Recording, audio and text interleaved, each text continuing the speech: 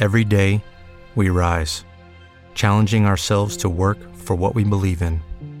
At U.S. Border Patrol, protecting our borders is more than a job. It's a calling. Agents answer the call, working together to keep our country and communities safe.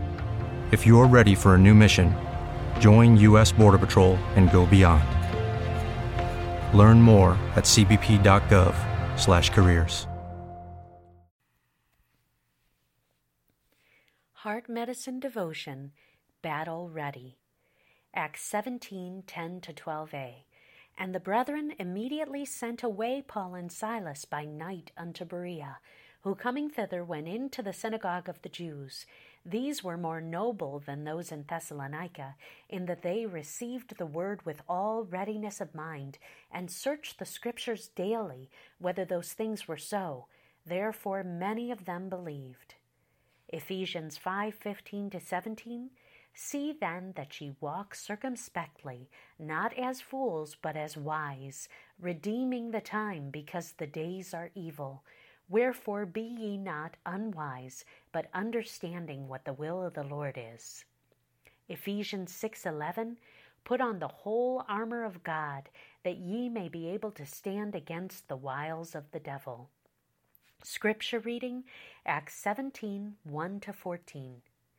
If you like a fast-paced action-adventure story, then the book of Acts is just your speed.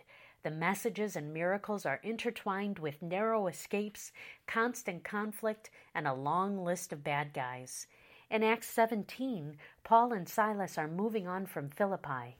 During their time there, in Acts 16, they planted a church in the house of Lydia, cast a demon out of a young woman, took a terrible beating for it, and held a jailhouse praise service that resulted in a miraculous release. But the action is far from over.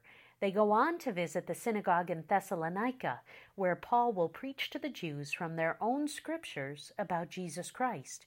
Their reaction is mixed. Some are converted, while others are indignant and offended. The offended then become offenders, stirring up chaos and violence and storming the house of Jason, a local convert who has provided sanctuary for Paul and Silas. Paul and Silas escape under cover of darkness and continue their evangelism in the city of Berea. The reception they get in the Berean synagogue is very different. These folks don't dismiss Paul and Silas out of hand.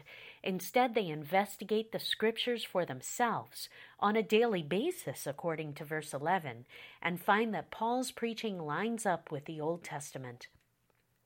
And then the action picks up again as the mob from Thessalonica catches up with Paul and Silas.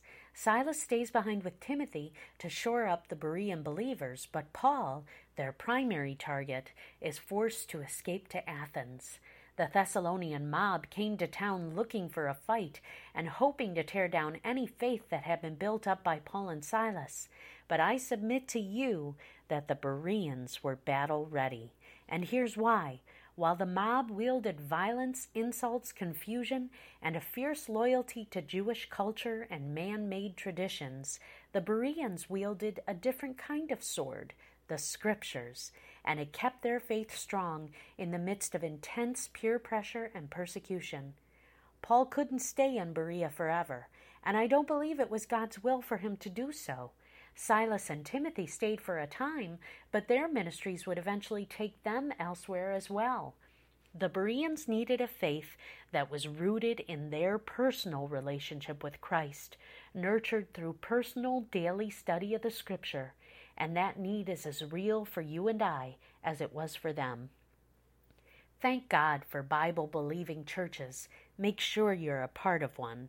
Thank you for reading Heart Medicine. Praise the Lord for fearless, truth-telling pastors and teachers, and cherish fellowship with fellow believers. But don't stop there.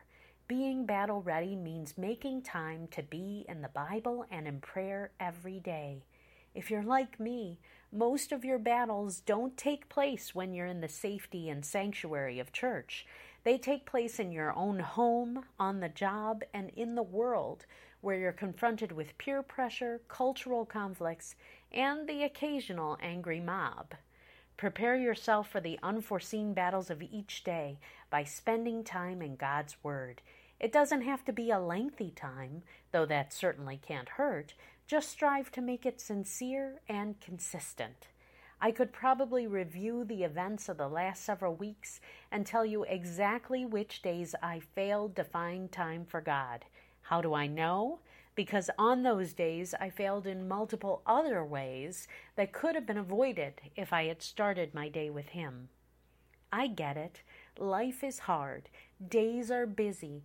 Time is a rare commodity in any woman's world. But God is faithful, and God's Word is the great antidote to all the poisons of life in a fallen world. Conflict waits around every corner, but you can be a conqueror. Be a Berean and be battle ready. Your prescription?